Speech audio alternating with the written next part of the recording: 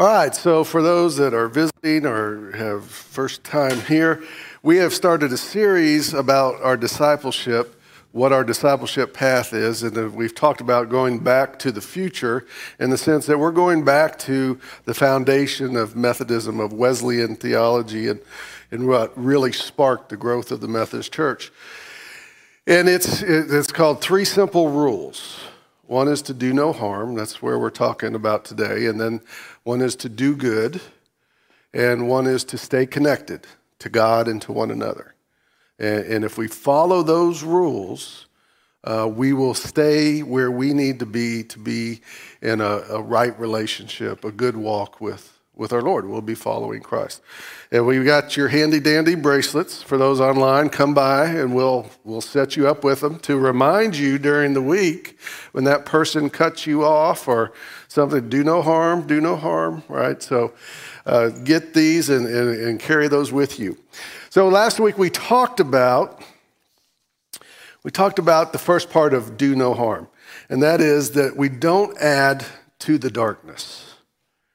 Right, there's so much dark stuff going on in the world. There's so much animosity. There's so much division. There's so much anger in big ways and just little ways every single day. And we have to be careful as followers of Christ that we do not add to the darkness, because it's very easy to get sucked in, isn't it? I'm just going to scroll through Facebook. What? I can't believe they said that. And then before you know it, you're in a war of words. So let me ask you, so if we said last week, and we focused on let's not do any harm, don't add to the darkness. How'd you do this week? Well, I knew that would be quiet. Did you do any harm? All right. If Bill wasn't going to be honest, I was going to be honest for you. Yes, you did. The answer is yes, you did. The question is not if we did harm, to what extent did we? You know, and like I said, the list is long. Did you have a fight with your spouse? I can look and see everybody's going no, but I can see in the shake of the head who did or who that. Are your kids? Or as I said, the driver. Did you have any moments of self-pity or pouting or anger or attitude? All right, now we're starting to get honest. Okay. Did you gossip about anyone? Did you get in a Facebook war, Twitter war? Did you instigate a political conversation that turned ugly? We have the COVID darkness. We have disagreements in churches. I mean, the list is long, and the ways to get sucked into the darkness is also long. And so we have to be very careful that we're always mindful of where we do harm, because we're called not to do any harm. But we've just admitted that we do harm. So what's the solution? Well, let's read our scripture. It comes out of 1 John chapter 1, beginning in verse 5. This is the message we have heard from him and declare to you. God is light. In him there is no darkness at all. If we claim to have fellowship with him, yet walk in the darkness, we lie and we do not live out the truth. But if we walk in the light as he is in the light, we have fellowship with one another, and the blood of Jesus, his son, purifies us from all of our sin. If we claim to be without sin, or we could say, if we claim we have not done any harm, we deceive ourselves and the truth is not in us. If we confess our sins, he is faithful and just and will forgive us of our sins and purify us from all unrighteousness. If we claim that we have not sinned, we make him out to be a liar and his word is not in us. This is the word of God for the people of God. So in our scripture, it says that you are not supposed to walk in darkness. And if you walk in darkness, then you are not following in the light of Christ. So we're not supposed to walk in darkness. But then it says that we are called to, if we claim that we don't walk in darkness, that we're without sin, then we're liars. That's a quagmire, isn't it? We're not supposed to walk in darkness, but then at the same time, we have to admit that we do. Because we're human, because we're fallible, because we're sinful, because we're selfish and biased, and the list goes on. We know that we are going to cause harm through our selfishness in some form or fashion. Maybe in big ways, maybe in small ways. But God has given us a way to fix it, to erase it. See, Wesley talks about, and I don't want to get too off in the weeds here, but Wesley talks about perfection. And a lot of Baptists have problems with that idea of perfection. All right, they don't think we can be perfect in this life. But it's really the nuances of what it means to be perfect. It's not really to do all the right things. We're going to make mistakes. We're going to sin. So it's not really about being right, because think about it. If it's about being right, then you got to be right 100% of the time, and none of us are going to be right 100% of the time, so it can't be about being right. That's connected with following the law.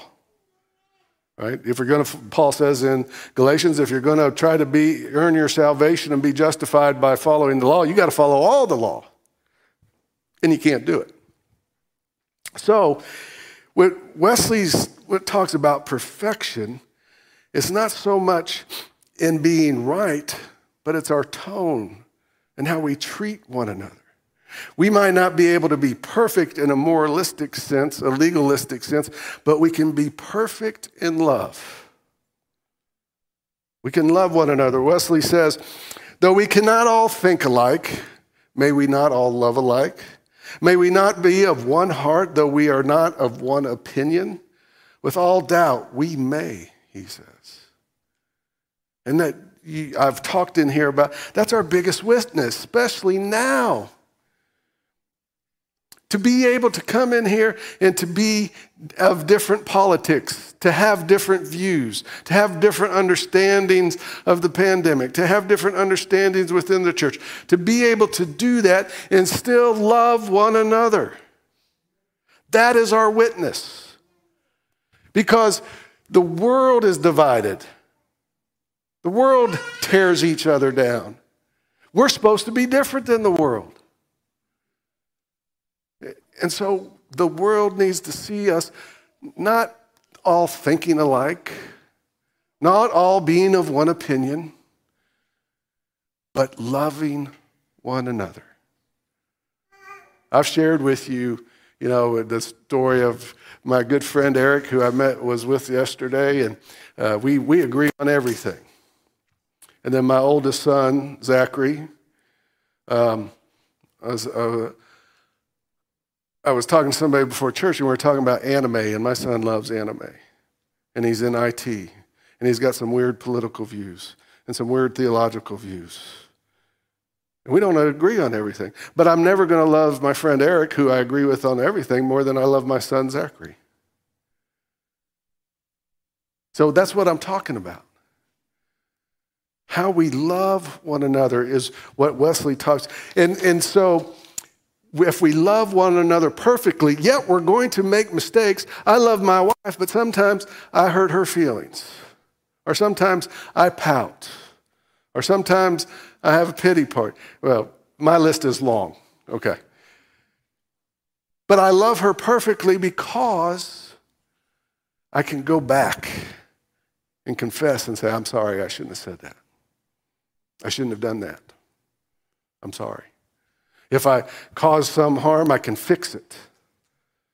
So we go back and we confess and we repent and we forgive. That's how we heal our relationships with one another. And that's how we love perfectly. Love covers a multitude of sins. I can't remember if I shared the story of Zachary when he was little, and I didn't grow up with my dad in the house, divorced mom, crazy guy. He was like 2. I didn't know what it was to be a good parent, or I was just learning as I went, on the job training. And there was a football game on or something. It was just me and Zachary. And he got in, he was digging in the trash. And he was just interrupting my game. That's all it was. It was just selfish. I was like, Zachary! And he went, oh! You know, a little 2-year-old scared him to death. And he went, oh! And you know how they have the delayed cry? He's like, oh! Oh! It just started bawling. I was like, oh! And I felt so bad. I was like, I'm sorry. And this is a Holy Spirit moment. I realized, I said out loud, I said, man, I'm going to suck at this. But the Holy Spirit came and said, you better learn how to say you're sorry to your kids. And so I sat there, and I didn't grow up in a family that said, I love you, or sorry, or that kind of stuff. And I sat there, and I couldn't look him in the eye, 2 years old, because I'm not used to this. And I'm practicing, go, all right, Zach, I shouldn't have said that. I'm sorry. And I just went through until I could look him in the eye and say, I'm sorry. And that's covered a lot of my sins, my mistakes. I'll go in and say, hey, I shouldn't have barked at you like that. And they'll go, well, I did. I say, hey, you're still in trouble. I just didn't handle it right. And so this confession and repentance that brings forgiveness is how we fix it. And it's how imperfect people love perfectly. Through confession, repentance, and forgiveness. It heals our relationships. When we go and we confess, first we have to acknowledge there's a problem, right? And nothing's going to get fixed unless we say, yeah, that was a problem. I shouldn't have said that. I shouldn't have done that. If you have a broken bone and you just walk around and say, oh, no, it's not broken. It's fine. It's good. It's never going to get healed, or it's not going to heal right. Until you say, yes, there is a problem here. I need to go see a doctor and get this fixed. So confession, we are acknowledging our shortcomings, what we've done, our hurts, our sin, our selfishness, so that we can fix it. And then in repentance, we do something about it. We can't just acknowledge, it wouldn't go over well with my wife if I said, that what I did there, it was wrong. Okay. Right? That's going to be incomplete, isn't it? There has to be some act of amends, some act of repentance. I'm sorry, I shouldn't have done that. Let me cook you dinner. Or something. Right? You just can't say you're sorry. A few weeks ago, Desiree came down, but she was going to come down a few weeks before. And she got rear-ended pretty bad on 35 downtown Fort Worth. And it was bad. It was one of those stop-and-go things, and he was supposed to stop, but he wasn't looking, and he just kept going. Well, it would have been for him to sit there and say, oh, it was my fault. That would have been one thing, but okay, that's great. Now we got to fix it. What's your insurance number? And it's still in the shop. But you see, we can't just acknowledge it. That's the first step. But then we have to repent. Do something. Repentance literally means to turn, to do something different. And then when all of this takes place, whether it's us to someone else or someone else to us, then we must forgive. If the confession is true, repentance is sincere, then we have to forgive. In the Gospel of Matthew, Jesus talks about a man who owed money, some ridiculous amount of money, and he was forgiven by his landlord or emperor. I can't remember what the person was, if he was king or landlord in that parable. But he forgives him this huge debt, and then one of his little servants owes him a measly amount. And he has him thrown in the debtor's jail. And the king comes back and says, no, I forgave you this and you couldn't forgive that. See, if we haven't really received the forgiveness of Christ, we're not going to be able to forgive others. If we know what Christ has done for us, he has forgiven me of my sins, past, present, and future, then I who am I not to forgive somebody else if they repent? Jesus says if somebody repents, he's telling Peter, if somebody repents, if they do harm against you 70 times and repent 70 times, you got to forgive them that many amounts. Because it comes through forgiveness. So this, it's not just how, God did not just give us this to heal our relationship with one another. And it's not just how we love one another, being imperfect as we are, how we perfectly love other people. It allows imperfect people to love perfectly. It also has healed our relationship with God. Same thing. It's vertical and horizontal. It fixes both relationships. The two greatest commandments. Love God with all your heart, mind, soul, and love one another. It fixes them both. It allows imperfect people to love a perfect God when we confess our sinfulness, when we confess of our selfishness. We repent of that, and God has already forgiven us. Remember, I said this a few weeks ago. Sometimes we come and say, Lord, I confess and I repent. Lord, please forgive me. Lord says, I've already forgiven you. All you got to do is confess and repent. When Jesus was on the cross, what did he say? It is finished. It is done. It is complete. And so the forgiveness is just there waiting for us to confess and repent. And then it's fixed. And so this is the second piece of do no harm. We'll move on to do good next week. Second piece. First, don't contribute to the darkness. There's already way too much. Don't get sucked in. And it's not about who's right or who's wrong. When I talk about darkness, I'm talking about how we treat one another, how our attitudes, our anger, our resentments, all of that stuff. I'm talking about how we treat one another. Remember, Jesus said, the world will know you are my disciples by if you all agree on the same thing. Somebody better correct me or we're in trouble. Is that what Jesus said? No, Mike. No, Jesus said the world will know you are my disciples by how you love one another. And he has given us this tool that when we do add to the darkness, when we do fall short, when we do hurt somebody, that we can fix it through confession, repentance, and forgiveness. And we are reminded of that every time we come to the Lord's table.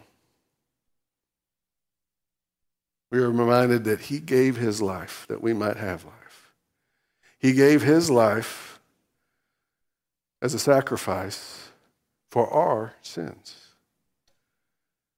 And so we are reminded that through confessing our sins, as Jesus said when he began his ministry, when he was baptized by John, and in the Gospel of Matthew, when he came out of the wilderness, he said, repent, the kingdom of God is near. In Mark, he said, repent and believe the gospel. It is the beginning of our faith. It is the beginning of our healing. And we are reminded every time we come to the Lord's table that we have received forgiveness already. All we need to do, and we have an opportunity to do that every week. What is it that you need to die to give to the Lord in communion? Say, Lord, there should be a time of confession, or this is where I did harm. As we go through this, and I hope it sets in, every time we come to communion, your first question should be, Lord, where did I do harm? I want you to heal that. I want you to guide me. And the harm could be to you. What'd you take into your body? What'd you take into your soul? What'd you put in your mind? So when we come to communion this morning, if you don't have a packet, they're walking around with them and they'll bring them to you. Let's remember that this represents God's love, mercy, grace and forgiveness. It is sitting there. Whatever you have done, whatever you are struggling with, whatever hurts you might have, whatever resentments, whatever it is, God is just waiting for you to leave it at the altar. Because he's already taken care of it. All we have to do is give it to him. Let us pray. Dear Lord, I thank you for your grace and for your mercy. I thank you for your patience. And I pray that you would continue to bless us and keep us. Lord, when we have done harm, help us to take a daily inventory and a weekly inventory about where we need to fix it. If we add it to the darkness, Lord, let's give us the courage and the boldness to always erase it, that we might be a light. It's in Jesus' name we pray. Amen.